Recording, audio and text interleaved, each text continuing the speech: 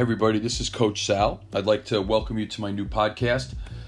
I've been doing a podcast on Anchor for a while, and that podcast focused strictly on misconceptions and myths as they pertain to exercise in general, fitness, nutrition, performance for sport, along those lines. And I try to keep politics out of it because, with what I do, politics isn't always a sensitive subject to discuss in the setting of how I do my business, how I run my business, working with people privately, one at a time, small groups, teams, kids. It's not always either appropriate or even necessary to discuss politics. As I did that podcast, and if anyone is interested, you could search for it. It's Coach Sal, Challenging the Nonsense. I started this separate account so I could kind of hit on my key point here about how politics and the government has affected our health and fitness, none of it for the better, and expand on that topic and focus on different elements of what we consider our healthy lifestyle and how it's been affected negatively by government intervention. And obviously with the coronavirus and the shutdowns and the quarantining of healthy people, never before has the government undertaken policies that are flat out detrimental to healthy people. And it's terrible that there are these viruses in flu season and there's a pneumonia that kills people. But the bottom line is we can't shut things down and be afraid of what's a naturally occurring virus. And never before, again, has the government undertaken policies that are detrimental to everybody. I've seen firsthand the effects of the shutdown on seniors who were healthy and for their whole life had worked on maintaining a fitness level and a health level that would have been the envy of someone 20 years younger. And in 2 to 3 months, that has disappeared, both physically and mentally. I've seen it affect children from the age of 3 up through the college ages. And this has spurred me to create this new podcast. I'm also, distributing it a little differently where I know people are going to tend to listen to it. I'm not trying to interject politics into everything. I'm trying to show you how politics now has affected the most important thing that we have control of ourselves is our health and fitness and how we take care of ourselves. So a little bit about me. I've been in the business for over 30 years. Started as a high-end private trainer in the late 80s and have progressed through where I still maintain my business where I work privately with people. But now over the past 25 plus years, I expanded into the coaching realm, have coached at all 3 levels of college, both as a sport staff coach and as a head strength coach. At the high school level, the same. I was a head strength coach for 10 years in a successful high school in suburban New Jersey.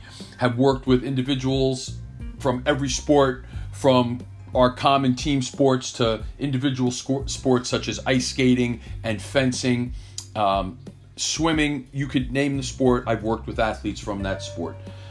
And, I started to witness over the course of just educating myself and following the trends in fitness, there were things that just did not make sense in how government policy was driving what's going on for the mainstream or in the mainstream of fitness. And nutrition is the single most important aspect of our health and fitness. It's something that we can control like no other element of our health and fitness, along with sleep.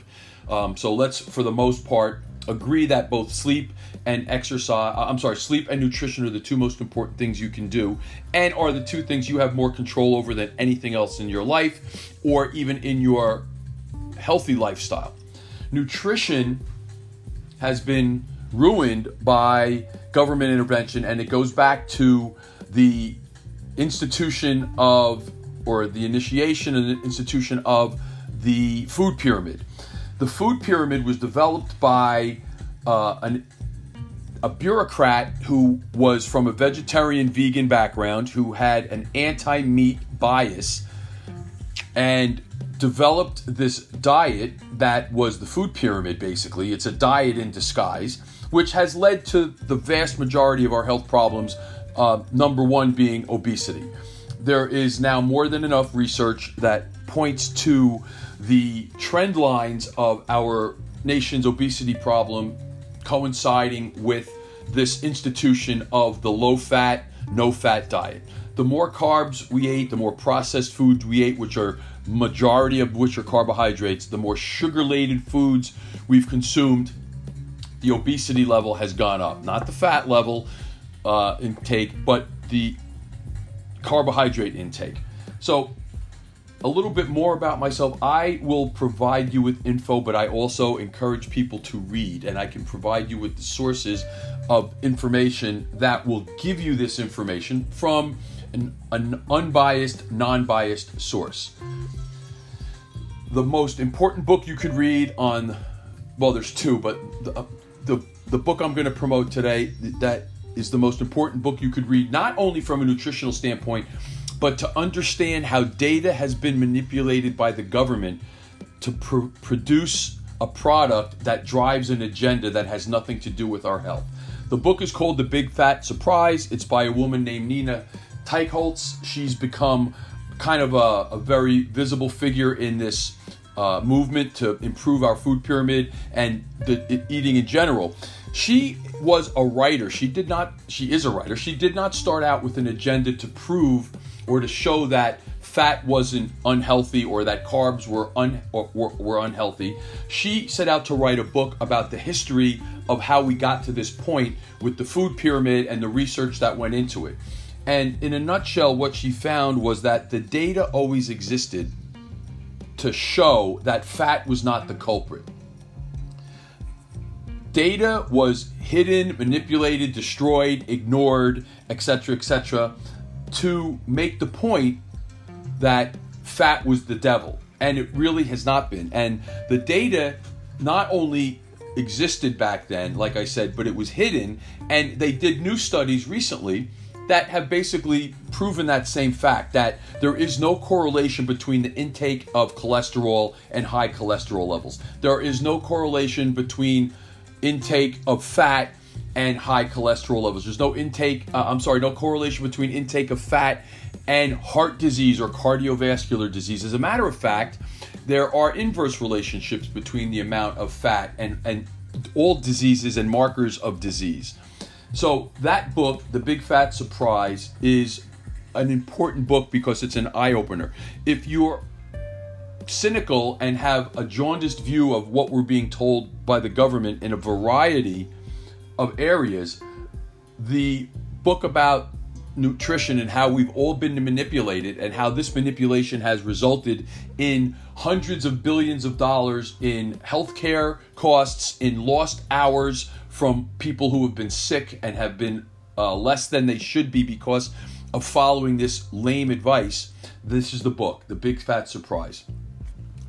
This book, and there's other books and other instances that can prove this same point. However, this book kind of is the perfect storm, and it's the perfect stepping off point to discuss the other problems that we have with how public health policy has nothing to do with the public's health. So I'm going to leave you with that today. I'm going to try to keep things to be about 10 or 12 minutes. I'd rather break things up into small bites and have people listen and feedback than to ignore what's going on or not listening to it because it's too long or skip it. So I'm going to leave that with you today. Again, you could get that book in any format, The Big Fat Surprise. Read it or listen to it. Commit that to your to-do list, especially in the summer. It's great. It's a great read. It's not a scholarly book.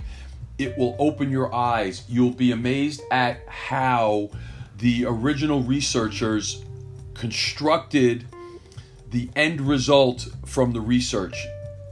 Rather than let the research guide them, they took out elements of the research that didn't support their case to come up with this fat is bad agenda or fat is bad message. All right, again, that's it for today. I hope you guys listen. I'd love to get feedback from you. The email address you could use is saltheadc@gmail.com. I appreciate your input, or even if you'd like some input as to topics I'll cover in the podcast. Thanks again, and I look forward to hearing from you.